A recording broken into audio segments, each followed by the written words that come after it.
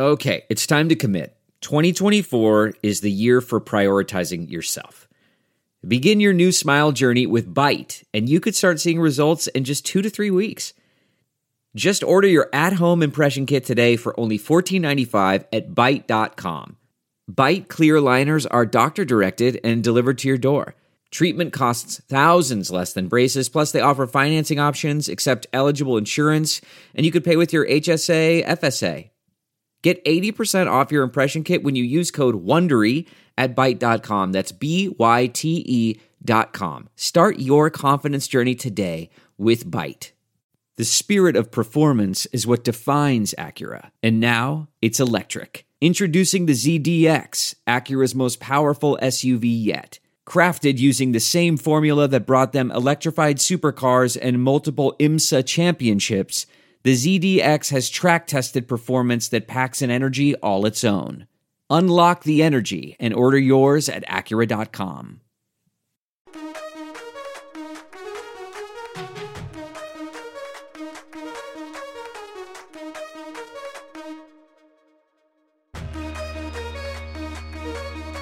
My name is Haig Balian. I am a writer and a podcaster, and Mark Dreyer is on the other end of the line. He is the China Sports Insider, and this is the China Sports Insider podcast. This week, the world is talking about a Chinese tennis player. No, not that one. And there's a new youth football league in China. Will it make a difference down the line? And then we're going to talk to tennis great Patrick McEnroe.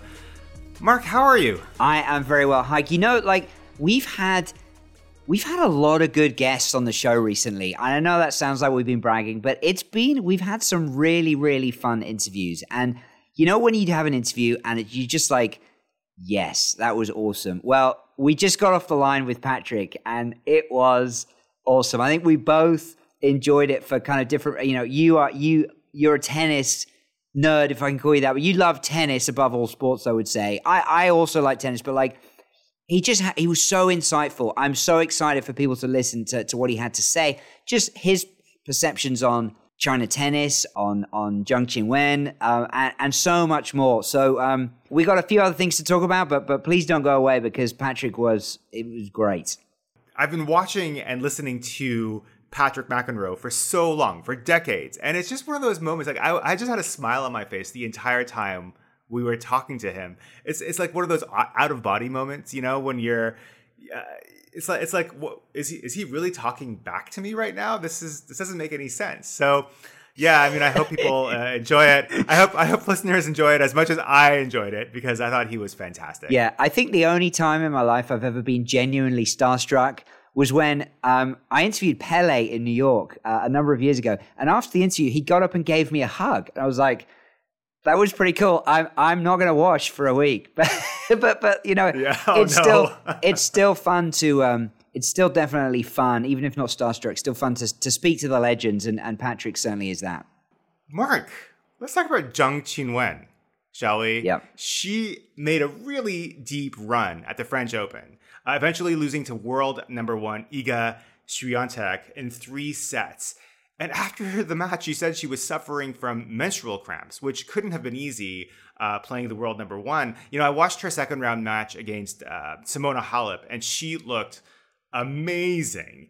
And then she got that big Christopher Clarey piece in the New York Times. What were your takeaways from her run and from that piece? Well, there's some really interesting parallels there with Li Na. They both have spent a lot of time in Wuhan and trained with some of the same coaches. And Zheng she's just 19.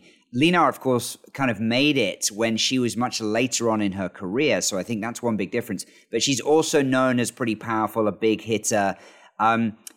There's a bunch of there's a lot of young female players coming up, not just the Chinese, but we'll talk about them in a sec. But, the world number 1 that she lost to is only 20, and she's obviously been on the scene. So in some ways, you could say that Zheng is a bit of a late developer. She played Emma Raducanu a few years back at the US Open Girls Tournament 2018. And so there's been a few that have already made it into the top ranks. But I think this is Zheng's time. She's already pre the French Open, where she got to the last 16. She'll definitely get some good ranking points from beating Halep, Elise Cornet as well. So she'll be moving up, but she's already at number 74. So for people who haven't been following women's tennis, she's had a pretty strong year so far. There are a couple of other Chinese players that haven't yet made that next step. And again, we're not talking about, we're talking last 16. There's still a long way to go, I think, for Zheng Qinwen. But there's two Wangs, Wang Xinyu and Wang Xiyu. And it's confusing because their names are very, very similar, at least to an international audience. They're kind of distinguished as lefty and righty because they, one is right-handed, one is left-handed. The future is looking very, very bright, I think, for Chinese tennis. As always, we're only talking about the women, but for Chinese female tennis, it's looking very good. And I thought, yes, she said she had stomach cramps, menstrual pains in that defeat. But wow, was she impressive in that first set. She was 5-2 down and then came back to a tiebreaker, was 5-2 down in the tiebreaker and won it 7-5. And she just looked gutsy. The injury, she had a heavily strapped thigh as well. Look, that's one of the challenges she's going to have to face. It's about managing the body. Lots of people can have, not to put it down in any way, but lots of people can have a good set. And then they're not able to maintain that form. But I think if you look at her opponent's record, it was a 31 win streak. It's now up to 34 at the time of recording. And she hadn't dropped a set for 37 days. So, the way that she took that set was unbelievable. I stayed up late to watch it, and I'm glad I did. Yeah, bodes well for her, I think. Swiatek has just been phenomenal. Ever since former world number one, Ash Barty left the sport, I mean, she really has slipped into that role in an amazing way. So fantastic. Yeah, unstoppable right now. I do want to just mention, what was really encouraging to see a lot of people that I noticed, just anecdotally, but on WeChat and so on, posting about this and several comments saying, I haven't watched women's tennis for a while. This is great to see. And a lot of people saying, she's the next Li Na. Now, of course, premature, but she has been tipped for the top. I also heard Nike China folks there have kind of penciled her in for a top 5 role in the future, but they haven't really spoken publicly about this, not wanting to put too much pressure too early, and that's understandable, but I think that there are very, very high hopes for Zheng inside the game. But it was great to see people kind of reinvigorated. Her couple of wins beforehand, had got some attraction in China, and so people were watching this game in a way that they hadn't been tuning into women's tennis for a while. Mm-hmm. Well, Mark, speaking of high hopes, there is a new football league in China.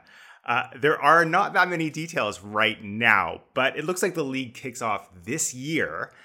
And basically, any organized team can join. There's going to be teams ranging from under 8 to under 19 for both boys and girls. And I guess the goal is to find and develop promising young players for both the men's and women's national teams. Is this a step in the right direction? Well, on paper, it sounds promising, but, I think you've got to look at the realities. And, China's been trying to do this for a while, and we haven't seen any tangible results. So, yes, it's a sort of, it's a good piece in a Xinhua news story. But, until we actually see something happening, I don't see it being any different to anything else. I wouldn't exactly say there's been much fanfare around it. I think you pulled some fairly amusing quotes if you want to share some. Well, there was another there was another story in Xinhua as well about the Chinese national team improving under head coach Li Tie. So that's from the goalkeeping coach, and he said, let's see, let me pull up the quote. Data showed that in the last phase of Asia World Cup qualifiers, our players' performances were about 30% better than theirs in the Chinese Super League. Now, 30% better, that's a very impressive number, but I have no idea what it means. Exactly. Would love to know exactly what that means. Did they score 30% more goals? No. Did they win 30% more games? Certainly not. Were the fans 30% happier? Well, there weren't any fans watching. Maybe their wearables were like, well, their recovery rate is 30% better. Maybe fitness levels is the only thing I can think of. But it's just the kind of farcical thing that just turns people off, really. And it's just, the last thing we need is more, eye-rolling quotes like that. But, as long-term listeners will know, we would love to see China progress. We'd love to see China qualify for a World Cup. Unfortunately, there's just no real moves being made in the right direction. CSL is about to start, and we've talked about that, and it just feels kind of like another almost meaningless season. Who's paying attention at this point, really? Yeah. Mark, before we go, I had one question about the youth league. How does the formation of that league compare to what happens in Europe or what happens in the UK? Like, how are young players found and developed there, and why can't that happen here in China? How long have we got? But I'll try to summarize this. This shouldn't be something new. When China's launching this kind of like, hey, we've got this new youth league, like there should already be countless youth, pyramids of football in the way that there is in every other country. This shouldn't be something that they're having to institute in 2022. What happened to the proposals that were launched in 2015? Why is it taking 7 years? And of course, we've heard endless youth initiatives, and the fact that they're having to do another one now, for me, is just proof that the previous ones didn't work. So, instead of sticking to a long-term plan that makes sense on paper, we've got another great idea that is basically going to be rehashing the same old elements. And what confidence can anyone have that this is going to be producing any different results? Last week, you were on Patrick McEnroe's podcast, and this week he returns the favor. Just to remind our audience, who is Patrick McEnroe? Well, Patrick is a former US Davis Cup captain and a pretty decent player in his own right, but also well known for being the brother of John McEnroe, who's one of the top players in the history of the game. Patrick still does a lot of commentary work for ESPN. He's just been over at the French Open in Paris right now, so intimately involved, and has his own tennis podcast called Holding Court. Always very entertaining speaker, broadcaster, and just an incredibly knowledgeable guy. He's been there and done all of that. So really fun to talk to him whenever we get the occasion. So, Patrick, it was fantastic for me to be on your podcast, the Holding Court podcast, just a few weeks ago, and you'd kindly offered then to return the favor. And I was thinking, at some unspecified point in the future, but we've just had a big China tennis story with Zheng Qinwen, the sixth Chinese player to reach the last 16 in a Grand Slam. So pretty significant. And you were there. You were in Roland Garros. You're now just back in New York. So first of all, like, how aware were you of her performance? Did you watch her play at all? What was the buzz around Zheng's run to the last 16? Well, I think the buzz was building because obviously, she had a huge win over Simona Halep, who's won the tournament before, who's won Wimbledon before. And I think it was not so much the win, but the way she did it, dropping the first set and then just absolutely steamrolling Simona, which is not easy to do, particularly on a clay court. So, I had heard about her a little bit. To be honest, I didn't know much about her. I just kind of seen her in the last 12 to 18 months, creeping up the rankings. But boy, when I watched her play and then I watched her take the first set, I was there when she played Swiatek. And by the way, I predicted at the beginning of the tournament that Swiatek would win the tournament without dropping a set. So she got me. She got that first set in the tiebreak. Then she had some issues, obviously some physical issues, but I'm just very impressed with her all-around game. She's obviously a very strong young woman, very physical type player, but also has some finesse as well. So it was the first time I really got to get a good look at her, and she is impressive, and I think her upside is massive. I mean, you say massive. I've kind of heard from people over at this side, people at Nike China, of course they're invested, but they've, the phrase top 5 has been kind of thrown out there. I mean, is that realistic? Is it too early to be talking about the next Li Na at this stage? I don't think it's too early. I mean, I think obviously there are always a lot of things that come along to a talented young player like she is, how they deal with more attention and how she'll deal with more pressure. Now that people are talking about her, the other players will start to pay a lot more attention to her, scout her. So it doesn't get any easier, I think, once you kind of elevate yourself. But I think she's got the full package. I mean, she's also got some great finesse. She seems to have a very good team around her. I know she spent a lot of time in Europe training in Spain, so she seems very comfortable on clay. But the type of game she has and the physicality she has, which will only get better. She's only 19, obviously. I do think it's very possible that she could be a top 5 and definitely be a contender in every major. I mean, because she looks to me like she could play on any surface. Obviously, I don't know when did she leave China to go to Spain? Do you know how old she was? She left quite a number of years ago. Mm-hmm. I mean, you've probably heard her speak. Like, her English is decent. Very good. She can certainly hold her own in press conferences. So I don't know the exact age, but I want to say early teens. That's what I would think, and I'm thinking that growing up in China, she mostly played on hard courts probably.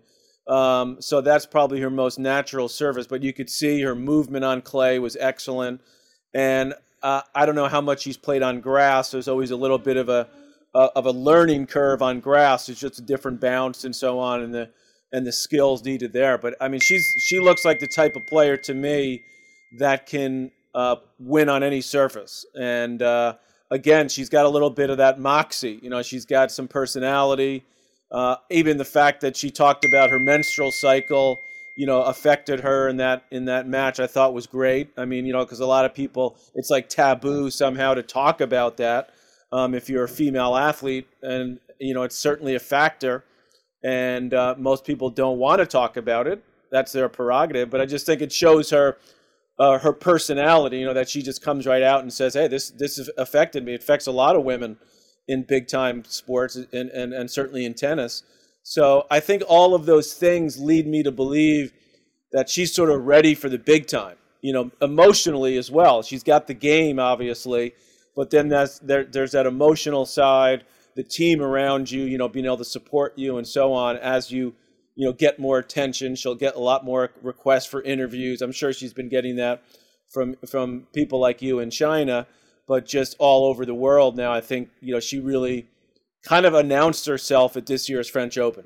Now, you mentioned about the other players looking to kind of scout her and stuff like that. Like, have you kind of heard other players maybe talk about her and not just her? Right now, there's no one really, really top from the Chinese side of things, in the rankings, but there's 6 in the top 50. And, right. Zhang is 19. There's a couple of there's Wang Xinyu and Wang Xiyu, kind of confusingly similarly named players, both 20-year-olds, also in the top 150, and they've been kind of tipped for the top. They all kind of made some dents in the junior levels. Are people beginning to kind of talk about, the next wave of Chinese tennis? Or do you think it's they're still just focused on the top 10 and they still have a bit of an element of surprise, I suppose? They're definitely talking about it. I mean, people are definitely talking about it. And the good news for Zhang is that she's got these other players around her age, and that is always positive for players when they have other players pushing them from their own country. We've had that in the U.S. in the last couple of years with our, some of our good young male players. We finally got a nice group with, Taylor Fritz and Riley Opelka and Francis Tiafoe and Tommy Paul. Those guys are literally like exactly the same age. They were playing the junior championships in the U.S. in the 18 and under together, 5, 6, 7 years ago. And as you go into the pros, if you're the singular player, particularly from a country, as big as the United States or China, there's so much pressure on you. There's so much attention, which can really hurt. I've seen that happen with some of our American guys. Jack Sock kind of came along, by himself. So it can be difficult if you're in that situation. But I think the good news for China right now is you've got multiple players, and one does well, and the other one says, "Hey, well, I could do that. I beat her in the juniors. I can get that." And so it's a very positive to have a couple of other players from your country, especially around the same age. But from what I've seen from Zhang, she's got the whole package. And as she gets experience playing at this level, which she's going to get quickly, I think there's absolutely no doubt that she can be a top player.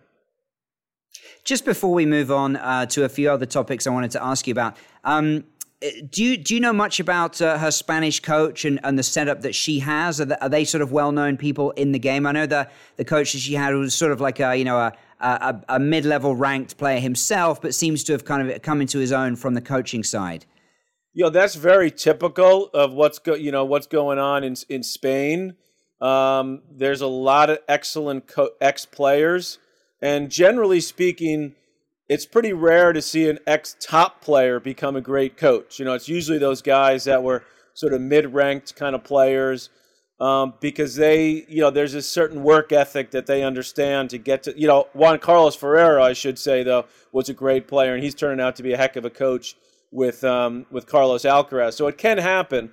But in Spain, there are a lot of facilities, a lot of academies, and a lot of these ex-players that, tennis is in their blood for a lot of these guys in Spain. They love it.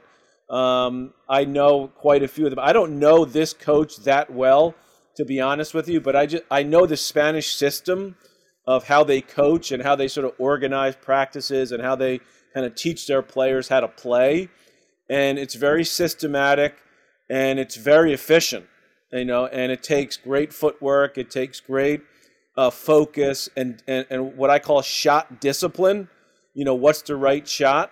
And so when you take someone like Zhang, who's got massive physical tools, just natural strength and ability, and then you put that sort of mentality into her game, you've got the makings of something tremendous, because you get that work ethic, that understanding from this sort of the Spanish style system of how to set points up, what's the right shot, what's the percentage shot to hit at the right time. And so when you can combine that with just great raw athleticism, you can have quite a package.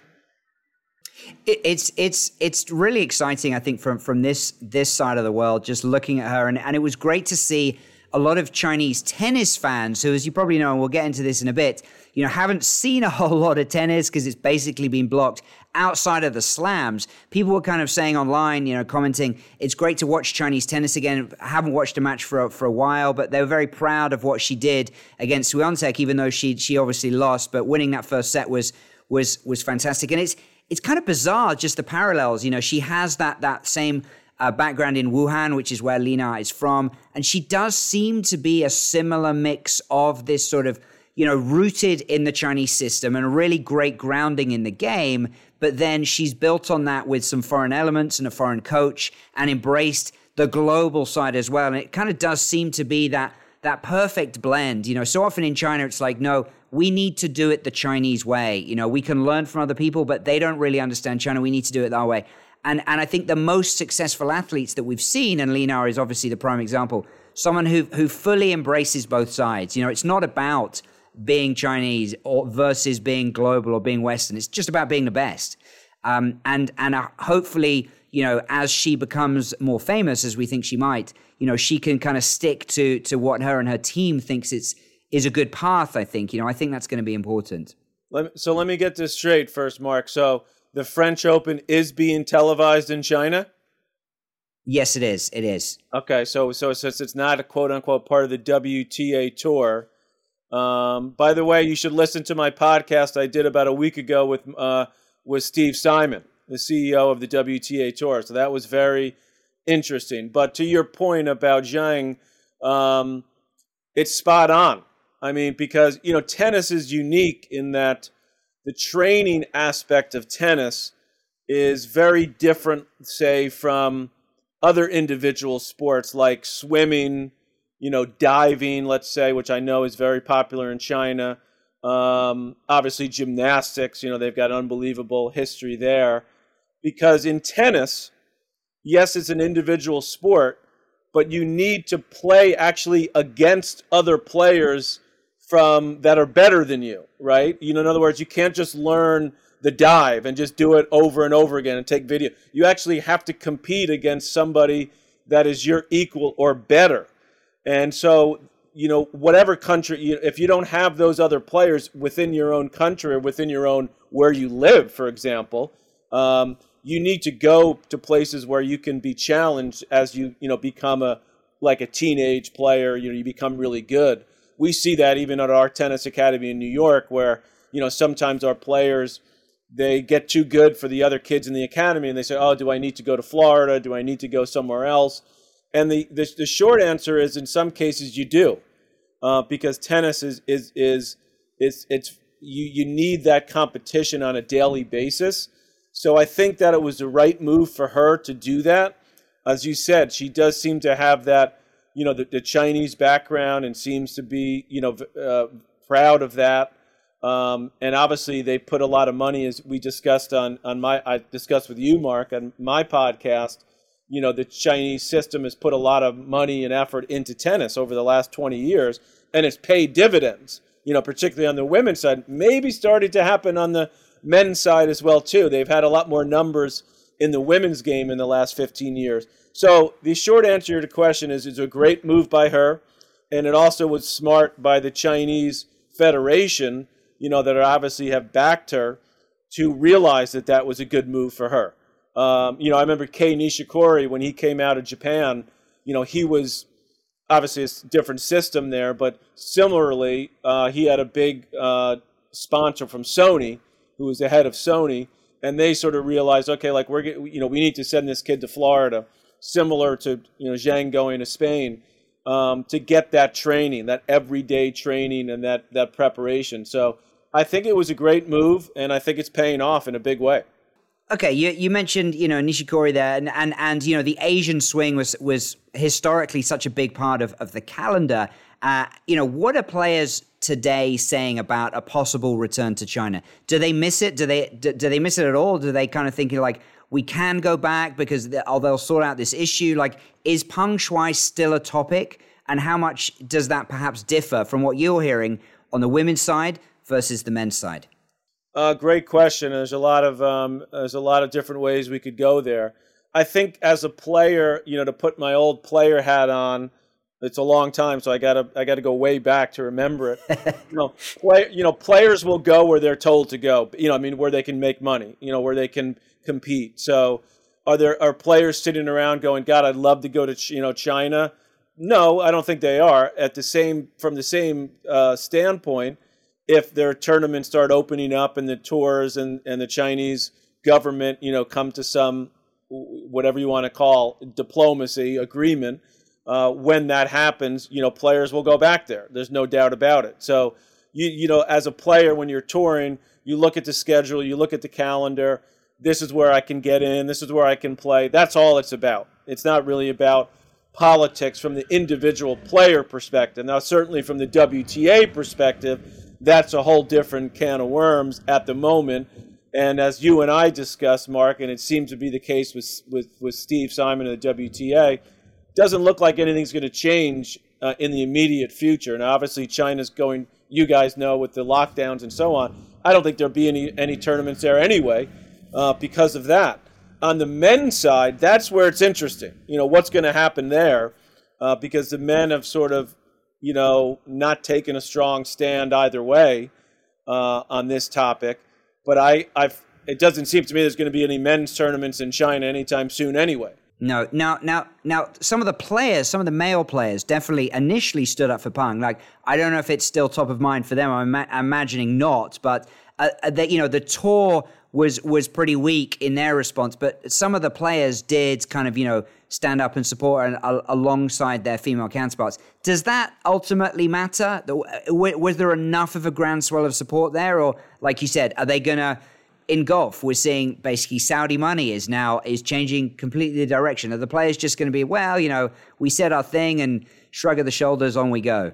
I think it would be more towards that direction, I would guess. The players, they're thinking about a lot of other things right now. I mean, I'm still thinking about Peng Shuai. That's why I, got Steve Simon on. So it's certainly not as prevalent in the news cycle here. And, now that, now you've got the issue with Wimbledon and the Russian and Belarusian players, that's obviously hugely controversial. I think the Peng Shuai story, if she emerges again, like the rumors, she's going to go to Lausanne, to go to the headquarters of the IOC, and there's a women's 250 event there. That could be interesting. So that will bring attention back.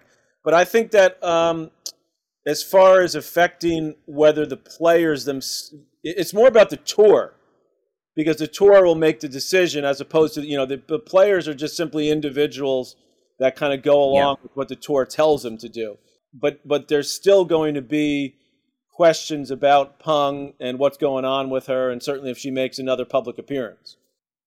How much are the two tours, in conversation about this? How much is it on their agenda? And you said, there's no immediate resolution from what you can tell from Steve Simon.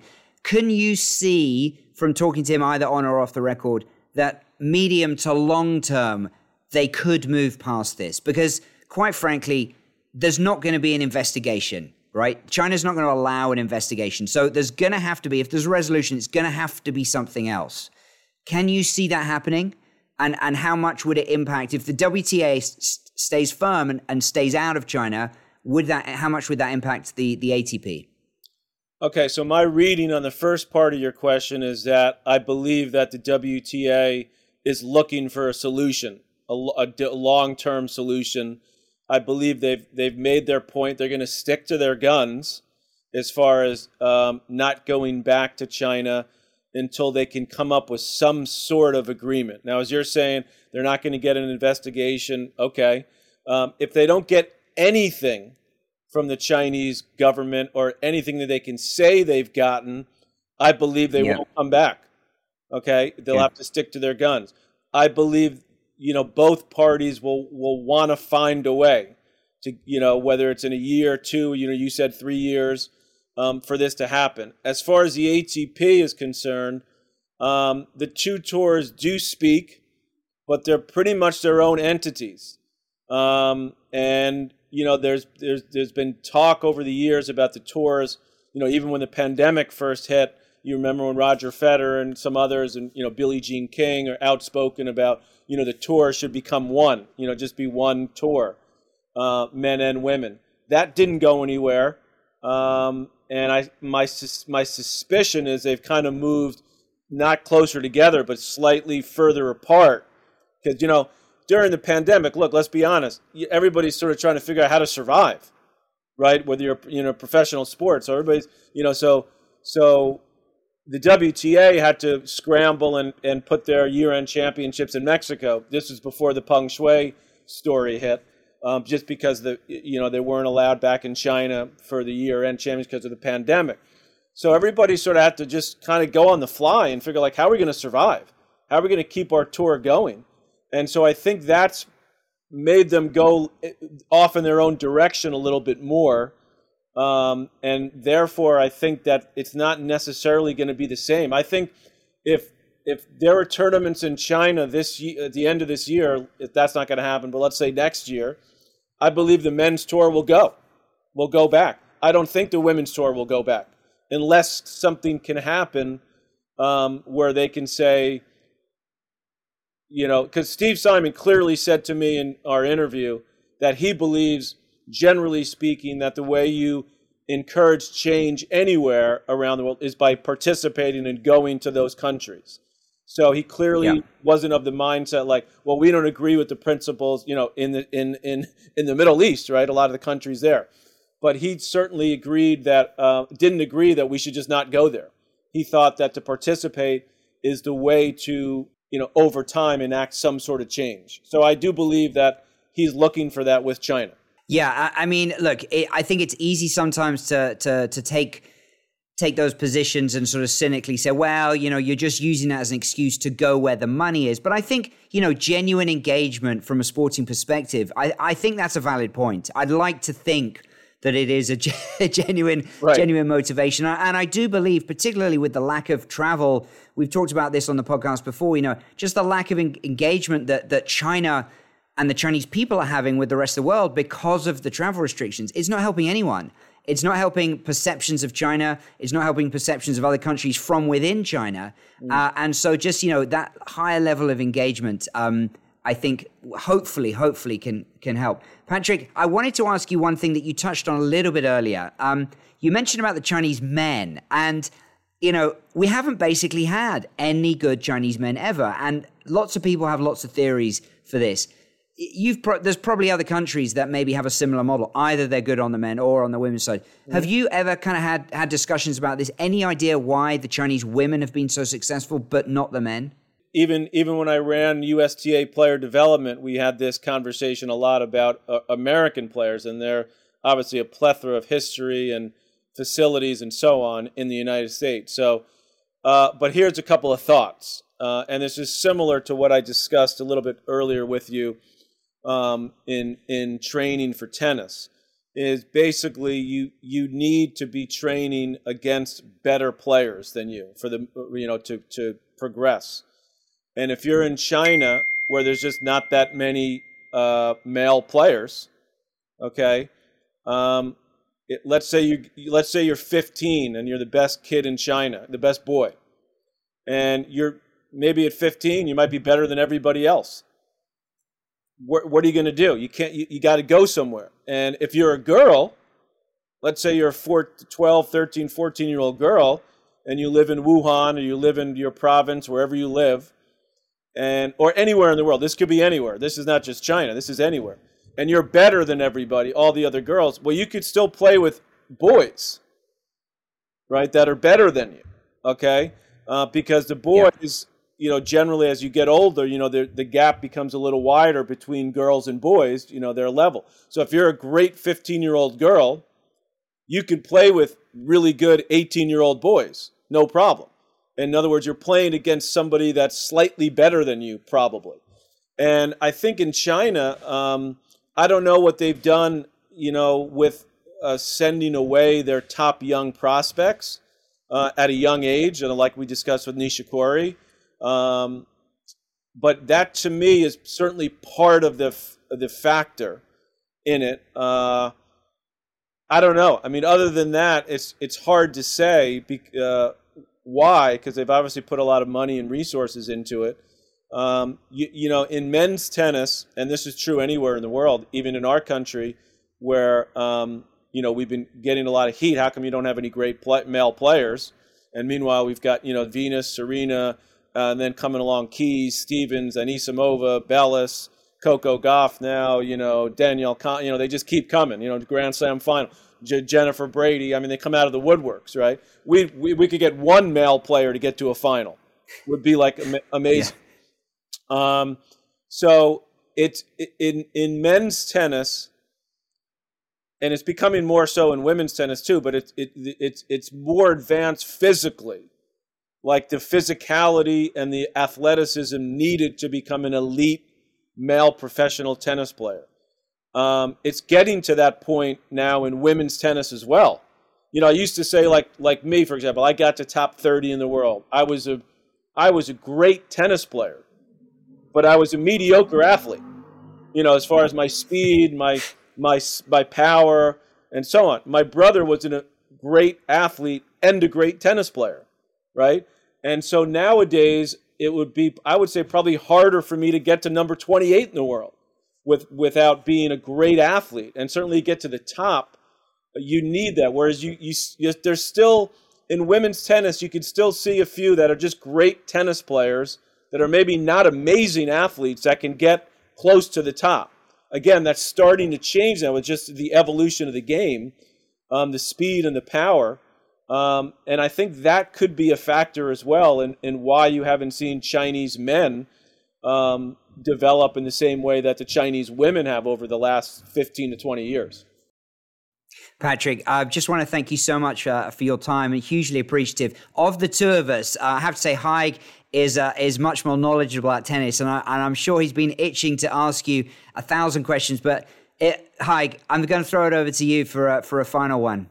Actually, I have a non-China tennis question because, I've been watching the French Open. Something that people are talking about right now is that non-handshake between Ruud and Rune. I don't know if you saw that. I don't know what the beef is. And I was sort of thinking, I don't want to dump on the Scandinavians. The Scandinavians are great. But I wanted to ask you, did you have any beefs with any other players in your playing days? And how did you resolve them?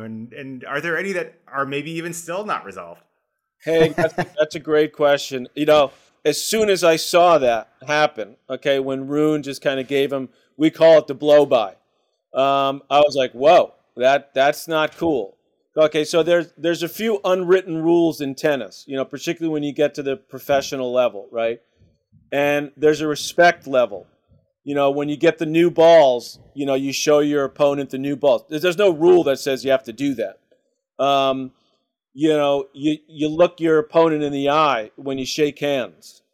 There's certain things that, like when I see a lot of junior tennis and the behavior's, a lot of times horrendous. And when you get to the pros, like we said, what we would say about Rune at that moment was he acted like a junior. You know what I'm saying? And I don't know what went on between them. It doesn't matter. I can tell you that Ruud is a class guy, from what I know about him. And, we played with him in the Laver Cup. Great guy. I mean, again, I don't know these players that well personally, but I'm just telling you the respect that someone like that guy has in the locker room is huge. Okay? And you earn that respect. And part of the way you earn that respect is by, hey, man, great match. You look him in the eye, you give him a little hug or a little, if you had an issue with his camp or your team, you might say, hey, man, your camp, they shouldn't have said that or whatever. You deal with that in the locker room. I remember, look, to your point about me, I got my ass kicked many times by Andre Agassi, okay, many times. And one time we were playing in Canada at the Canadian Open, and he could beat me 2-2 in his sleep, and he was beating the crap out of me, and he was kind of toying with me a little bit, and this is another thing you don't do. You don't show the crowd that you are toying with your opponent at this level. Okay, entertainment, surely. Yeah, so I literally said to him on a changeover, I said, Andre, this is bullshit. Okay, just beat the shit out of me. Just beat me 6-2, 6-1. It's okay, but don't do this. And he apologized after the match in the locker room. He apologized.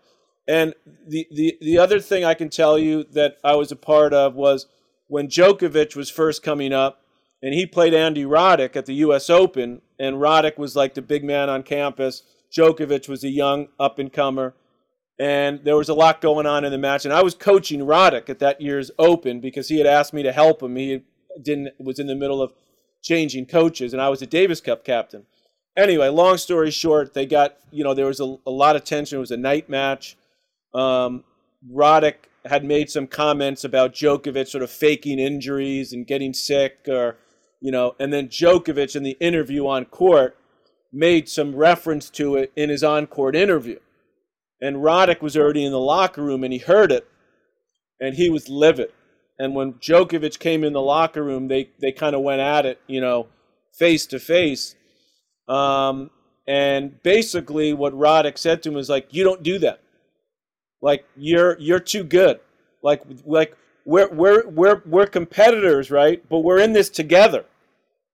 When you get to that level, there's a respect for the game and for the opponent that's different.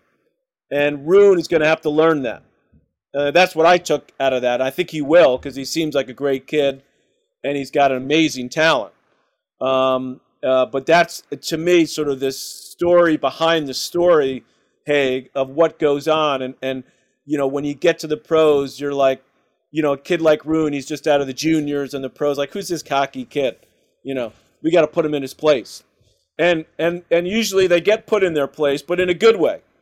Because you don't want to be in the tennis world, we're a very small world. It's a traveling circus. We're travel together.